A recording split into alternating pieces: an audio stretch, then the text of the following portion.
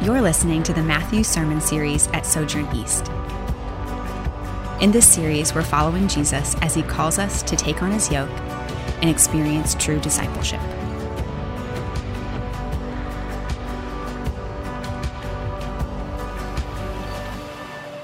For it will be like a man going on a journey, who called his servants and entrusted to them his property. To one, he gave 5 talents, to another 2, to another 1, to each according to his ability. Then he went away. He who had received the 5 talents went at once and traded with them, and he made 5 talents more.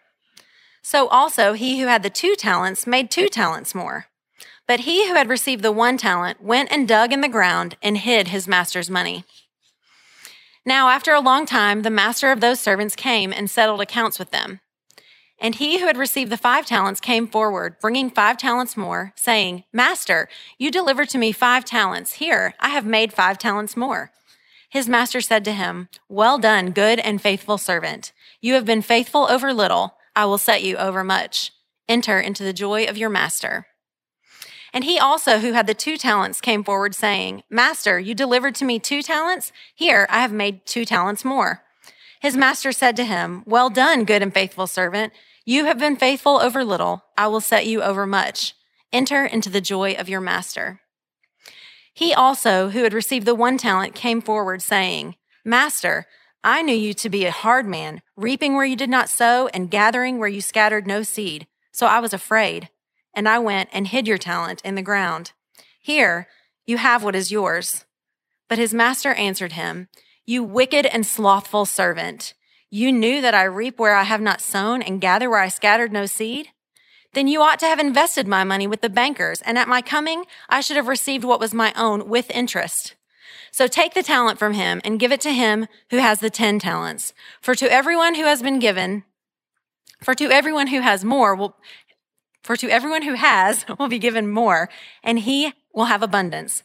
But from the one who has not, even what he has will be taken away. And cast the worthless servant into the outer darkness. In that place there will be weeping and gnashing of teeth.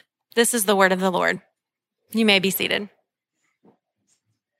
It's quite a parable we have before us this morning. Before we dive into it, will you join me in prayer? Father, we thank you that you sent your Son to die for us. We thank you that he showed and revealed your heart to us, that you are a friend of sinners. And that wherever we are this morning, whatever we're bringing in here, whether we're anxious, whether we're weary, whether we're angry, you're a God who doesn't recoil from us or pull back. You're a friend of sinners, and yet you're also holy. And so I pray this morning as we open your word, we trust your Spirit. He's at work. We pray that he will open our eyes to some things we've never seen before. He'll remind us of things that we once knew but have been long forgotten. He will prick our hearts and bring the painful work of conviction where we need conviction, but also great comfort where we need that. Lord, we don't want to be the same people when we leave here this morning as we were who came in. We're asking you to do a work in our lives. And we're trusting you, knowing that you are eager to see us grow into the image of your Son. It's in his name that we pray. Amen. So the parable of the talents. This is a challenging one.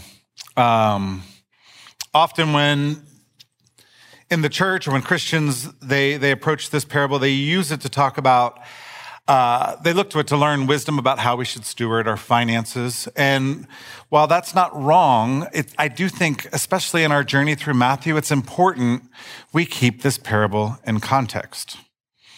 Jesus is just a few days away from his arrest, trial, crucifixion. And all that's happening in 24 and 25, it's really a private conversation, a private sermon that Jesus gives just to his disciples. As we looked at last week, he tells them that the temple is going to be destroyed in the years to come. And he also tells them that he's coming back at the end of the world, the second coming. And the focus here second half of 24 and into 25, the main theme of it all is Jesus telling his disciples, be ready when I come back. Be ready. Live in a state of preparedness for my return. And he tells a bunch of stories, 5 parables. The first parable, he says, the message is basically, I'm going to come and no one's going to expect it. The second parable, he says, I'm going to come and it's going to be earlier than you expect, than some expect. And then the third parable, it's some people, they're going to think I'm coming right away and it's going to be longer than they expect. So the first 3, his main point is no one knows the day or hour that I'm returning. So you need to be ready and live in a state of readiness. And then he tells this parable, which isn't really about timing at all. This parable, Jesus gives wisdom to his disciples. He's saying, I want you to be wise about how you spend your days so that you will be ready when I return. And so what I want to do is, it's not too complicated of a parable, but it is kind of complicated and there's some confusing things in there. I want to briefly walk through it. And then I think there are three invitations for us from this story. But starting in verse 14, Jesus says, what's it? It's the second coming. It's when God's kingdom comes in fullness. So this story is all about the end of history.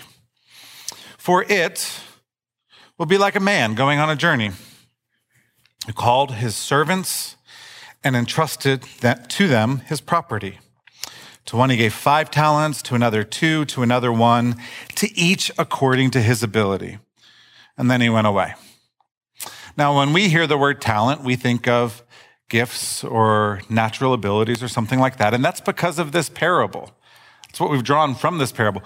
But when Jesus shares this parable, a talent was actually a form of currency. It's a talent of gold. And it was a very, very large form of currency.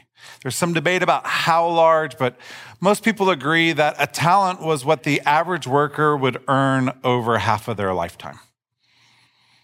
This is not a small investment. It's somewhere in our day, it would be somewhere between $500,000 and $1 million. And so we know a couple of things about this man who's going away on the journey. Number one, he's really wealthy. I mean, he's just handing out millions of dollars to his servants. And 2, he's generous and trustworthy. And think about how much money that is. The guy who got 5, I mean, what is it? 2, 3, 4, $5 million?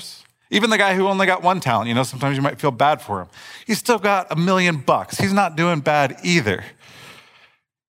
Like the master has been generous to them all, and he gives them to them. And the reason he gives them, and we know this as we follow the parable along, he gives it to them, and he expects them to go put that money to work while he's away on his journey.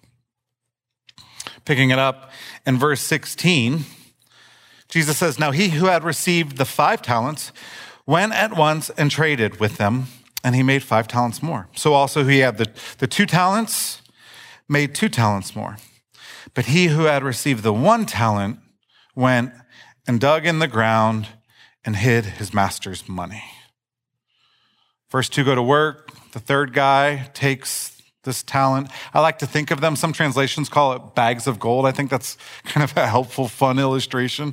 First 2 guys take their bags of gold and they go put them to work. The third guy takes this. He digs a hole in the ground and buries it, covers it over. Now, that might seem strange to us, but you have to remember back then they didn't have banks like we do. There was no FDIC. Oftentimes, the safest way to secure your valuables was to bury them in the ground where no one would see them. Jesus actually tells a parable about this. And so this guy buries it while the other 2 go and invest. Jesus tells us in verse 19 that after a long time, the master of those servants came and settled accounts with them.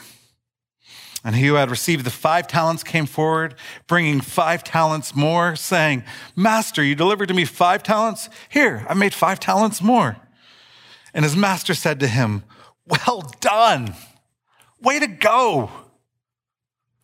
Good and faithful servant. You have been faithful over a little, which I think is fascinating. You've been faithful over millions of dollars. That's a little. Now you're going to be faithful over much. Enter into the joy of your master. And he also who had the 2 talents came forward saying, Master, you delivered to me 2 talents here. I have made 2 talents more. And his master said to him, well done. Way to go, good and faithful servant. You've been faithful over a little. I will set you over much. Enter into the joy of your master. And that language there, it's imagery that depicts Christ's return, the great messianic banquet. Come on in and feast. And if the story ended there, it would be a great, wonderful, heartwarming story. I mean, it'd be kind of boring, but it would be a great story. But it doesn't. Finally, he who had received the 1 talent came forward, saying, Master, I knew you to be a hard man, reaping where you did not sow and gathering where you scattered no seed. So I was afraid, and I went and hid your talent in the ground. Here, you have what is yours. You can imagine this dirty bag of gold, him just kind of throwing it at the master. But his master answered him, I think there's a little, maybe some piercing, sharp sarcasm here. You wicked and slothful servant. So you knew that I reap where I have not sown and gather where I scattered no seed? Then you ought to have invested my money with the bankers. Now, there weren't bankers, but there were money lenders, and they could give interest back, but even that was a bit risky. Nevertheless, you should have invested my money with the bankers, and at my coming, I should have received what was my own with interest. How could you do this? And then in verse 28, the master's attention moves to someone else, maybe one of the other servants. He says, so take the talent from him and give it to him who has the 10 talents. What? For to everyone who has will more be given, and he will have an abundance. But from the one who has not, even what he has will be taken away. And then Jesus ends the story with a bang and casts the worthless servant into the outer darkness. In that place there will be weeping and gnashing of teeth. It was quite a story. And quite an ending. The guy didn't get a good return on his investment, and so he's thrown into hell. What do we do with a parable like this? Well, one, we have to recognize that many of Jesus' parables are filled with some shocking elements that are disturbing, and that's intentional. Jesus throws in the absurd, the bizarre, the shocking to wake us up and to force us to think. Parables are not just simple stories that have a moral to be a good person. They're really these subversive stories that teach us what life in the kingdom of God is really like and how we can prepare ourselves and live faithfully in it. And so you hear a story like this one, and it automatically raises questions, I think, for most of us. Was it really wrong for the servant to bury his talent of gold? Didn't the master prove him right when he said, I know you're a hard man, and then he gets thrown into outer darkness? I wonder what questions it raises for you. I mean, part of these stories is to ask, okay, where would I fall? How would I respond? So on one hand, you got to have that information. That's what parables are. On the other hand, you have to remember, this isn't a sermon to the masses. This is not a turn or burn message. Jesus is talking to his disciples. He's preparing them for what life is going to be like after his ascension. His disciples have spent the last 3 years of their lives with him. They know that Jesus is overflowing with mercy and compassion for broken people and sinful people, including them. They know that Jesus, he said that his burden is easy and his yoke is light. And so how does that square with this story? What are the invitations here? I've got three things that Jesus calls us to in the parable of the talents. The first one is what I would call ordinary faithfulness. My friend Jonah, he calls it local faithfulness. I kind of like that imagery as well. The first invitation from this is to be faithful, be a faithful servant with all that God has entrusted to you.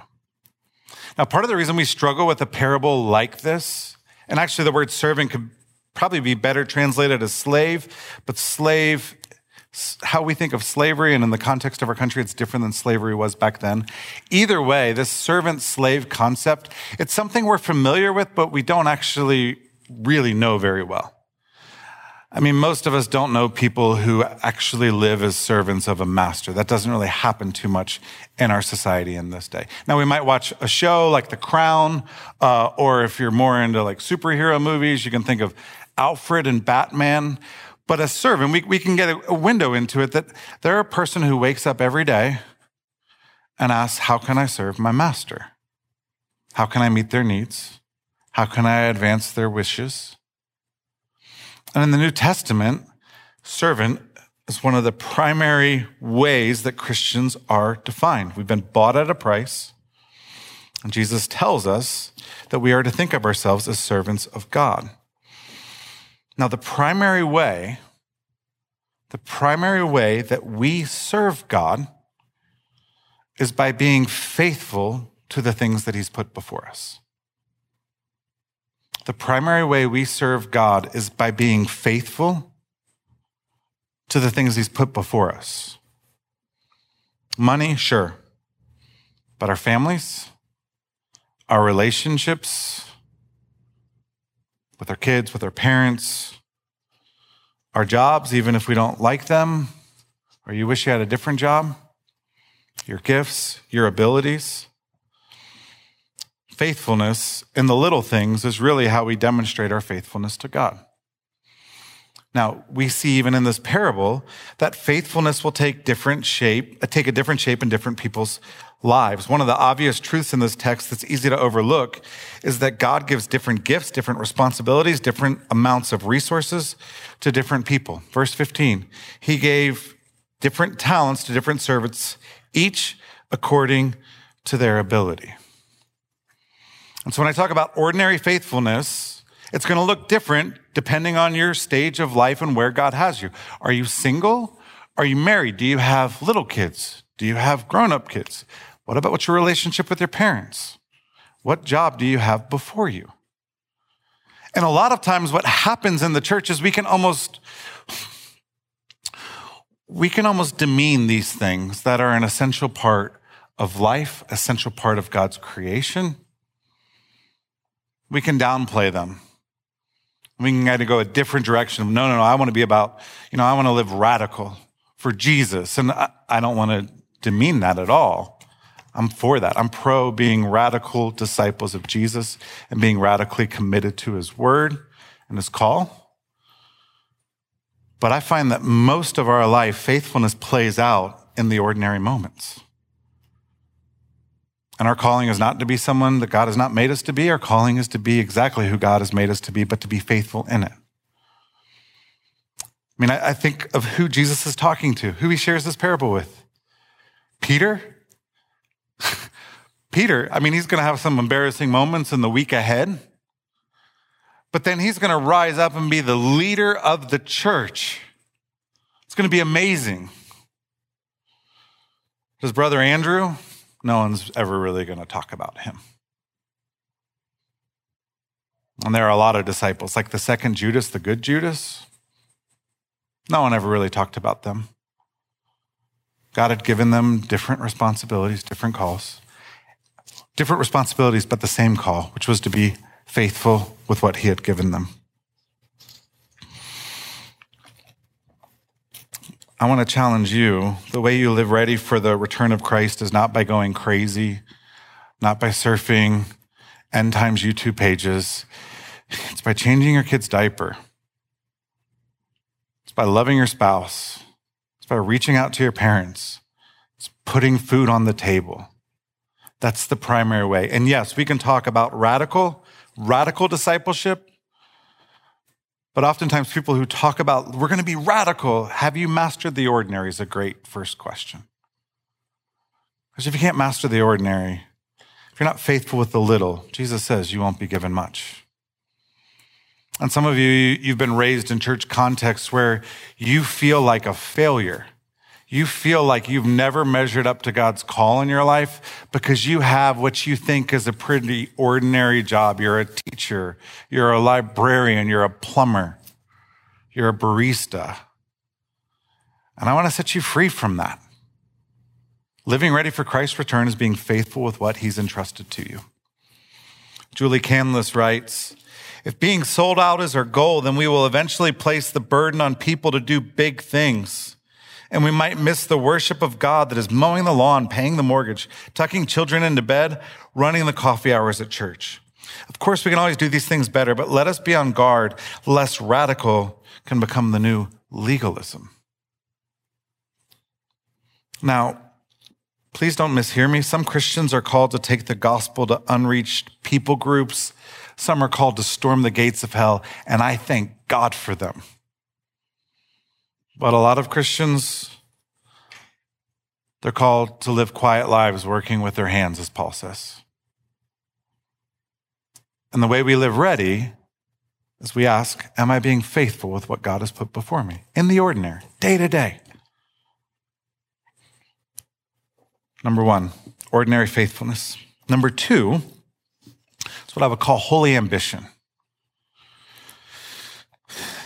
And what I mean by this is a necessary kind of, we've got to add this to the first one or else we can go off the rails in a different way. To prioritize ordinary faithfulness, it doesn't mean that we live passively or we check out or we disengage from what God has for us. I mean, I think what's so terrifying to me about this parable is the servant who ends up in the outer darkness where there is weeping and gnashing of teeth. What did he do wrong? He didn't take the master's money and spend it on booze and women and wild living like the prodigal.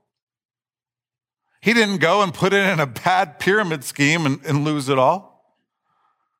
Look, what did he do wrong? You know what he did? He took the money, put it safe, brought it back, gave it to the master, and the master says, you wicked, lazy, slothful servant, out of my sight, into the darkness. If that's not challenging or disruptive for you, I don't think you're paying attention to what Jesus is saying here. What did he do wrong? He didn't step in to the ordinary faithfulness that was before him. He went passive. He didn't embrace the call God put before his life. Now, the first two, they were willing to risk. And we'll talk about this in a minute, but we're told that as soon as they got the talents, as soon as they got their bags of gold, they just kind of took off running like, hi-ho, we're going to get this thing done. And they doubled it. And I'll tell you, you don't double your investment by investing in very safe things. You don't double your investment by putting your money into utilities or something. The first two were willing to risk.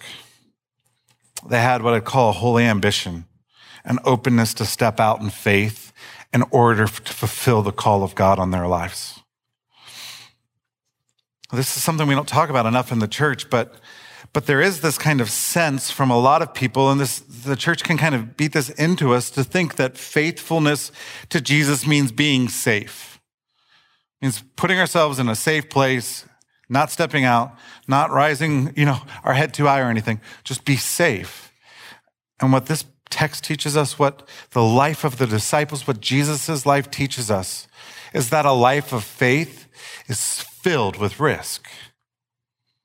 It's risky to have a hard conversation with someone that you need to have, or it can be risky to do the right thing even if you know it's going to make your life harder. It can be risky to befriend an unbelieving neighbor. It can be risky and feel very risky to talk to someone about Jesus who doesn't believe in him. I mean, so many of the things Jesus calls us to feels like it's pulling us out of safety.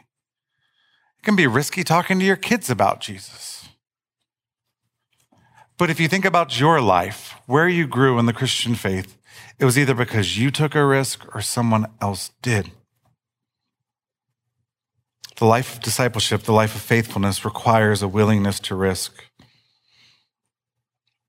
There's a quote by a guy named Arland Holtgren on this parable. He says, the very idea of risk-taking runs counter to a form of calculation that assumes that there is only one way to please God. Taking risks is also the work of faith and action. When it comes to serving Christ, one should be bold and not be afraid of risks. The words of promise from Jesus inviting all disciples into the joy of his kingdom are meant to be heard by all who do not worry too much about securing their own lives, but get on with lives of self-abandon and witness, knowing that the grace of God and Christ will more than compensate for any mistake they might make. Love the end of that quote. Ordinary faithfulness, holy ambition. But to live that kind of life, we got to get to the third invitation from this parable, which is unwavering trust. There has to be an unwavering trust in the goodness of God.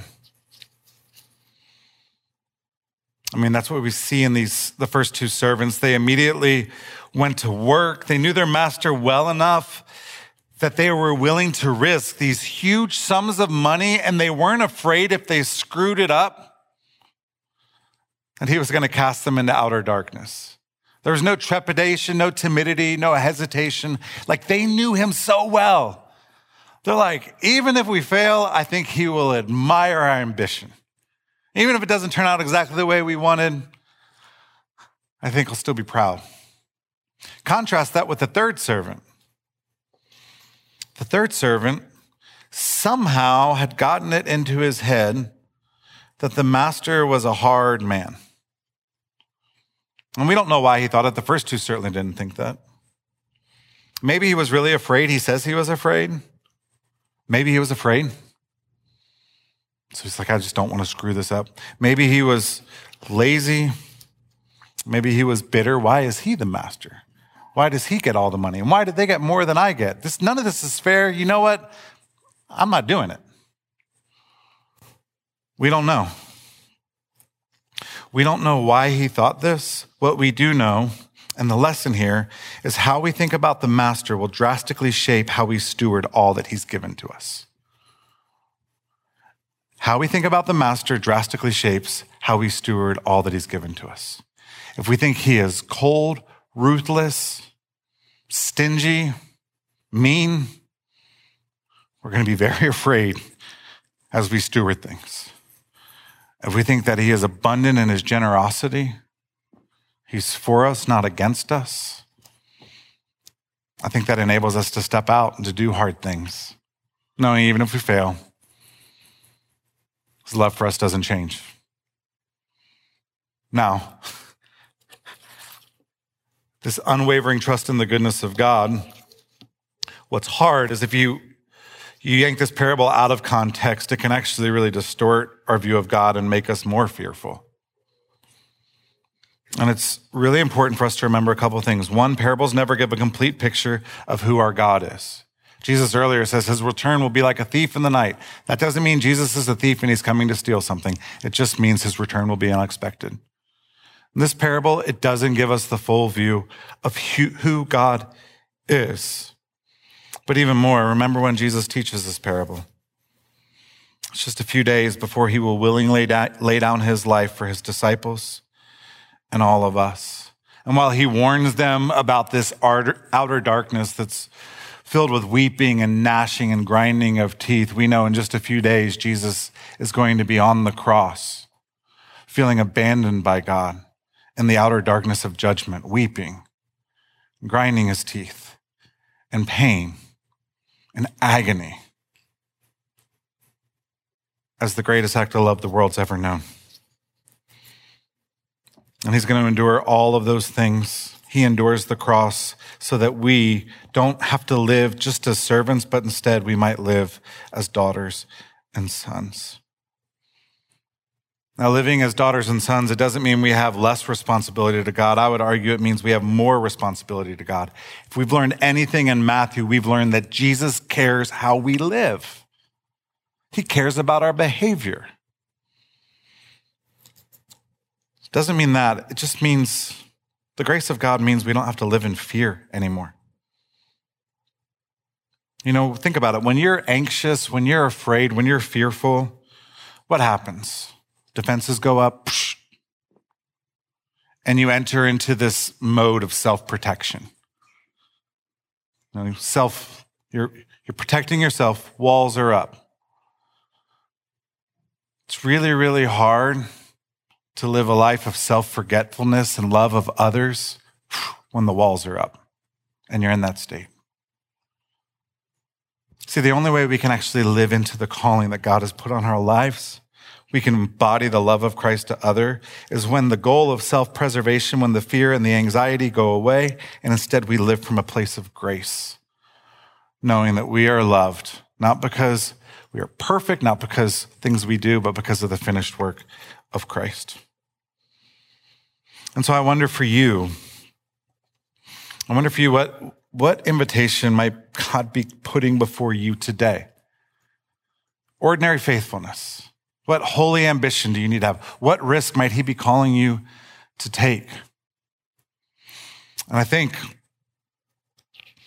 when we understand his grace, we can acknowledge that so often we're just like that last servant. We bury the talent in the ground. He puts an invitation before us, a call, an opportunity, and out of fear, out of selfishness, out of any number of things, we bury it in the ground. But the grace of God is that he doesn't cast us into the outer darkness. Instead, you know what he does? He puts another opportunity before us, and another one, and another one. There's a quote I read years ago, and it's stuck with me ever since, by a man named Ronald Rolheiser. He says this: if we look back on our lives with honesty, we have to admit that all of the invitations that God has sent us, we have probably accepted and acted only on a fraction of them. There have been countless times we have turned away from an invitation. For every invitation to maturity we have accepted, we have probably turned down 100. But that is the beauty and wonder of God's richness. God is not a petty creator, and creation itself is not a cheap mechanism with barely enough energy and resources to keep going. God is prodigal, abundant, and generous beyond our small fears and imaginations. I have a friend, he likes to ask people, he's a pastor, he'll ask his church, what would you do if you weren't afraid? And you might think like, well, if I was unafraid, I'd go skydiving or bungee jumping, or he asked the church and people responded. And you know what most people said? It was things like, I would call my mom because I haven't talked to her in so long. I'd reach out to my brother. I'd step out in faith and change my job. I'd seek to be faithful with what God has put before me. And so I ask you, what would you do if you were not afraid? And what invitations might God be putting before you this morning? As you think about that question, we move to the time of our service where we celebrate that just a couple days after telling this parable about a very, very generous master, Jesus shows us the depths of God's generosity and grace towards us. He tells his disciples, he takes a loaf of bread and he breaks it. He says, this is my body that's been broken for you. And then he takes the cup and he said, this is the cup of the new covenant. This is my blood that's going to be poured out for you. I am giving myself for you, for your sins, for your missteps, your mistakes. I'm pouring myself out so that you can be reconciled to God and enter into the joy of the Master. So if you're here and you're a Christian, we encourage you to take part in this meal, celebrating that in Christ, we don't have to live with this toxic pressure that we have to get everything right. Instead, we can live in the freedom of God's abundant generosity towards us, and we can step out in acts of faith, trusting that even if we screw it up, God's not going to hold it against us, and God honors our heart in trying. If you're here and you're not a Christian, we ask that you not take part in this meal, but instead you take part in Jesus Christ, who gave his life for you. Let me pray. I'm Kevin Jamison, lead pastor at Sojourn East. Thanks for listening. For more sermons, info about our church, and ways you can support the ministry of Sojourn East, visit sojournchurch.com/east.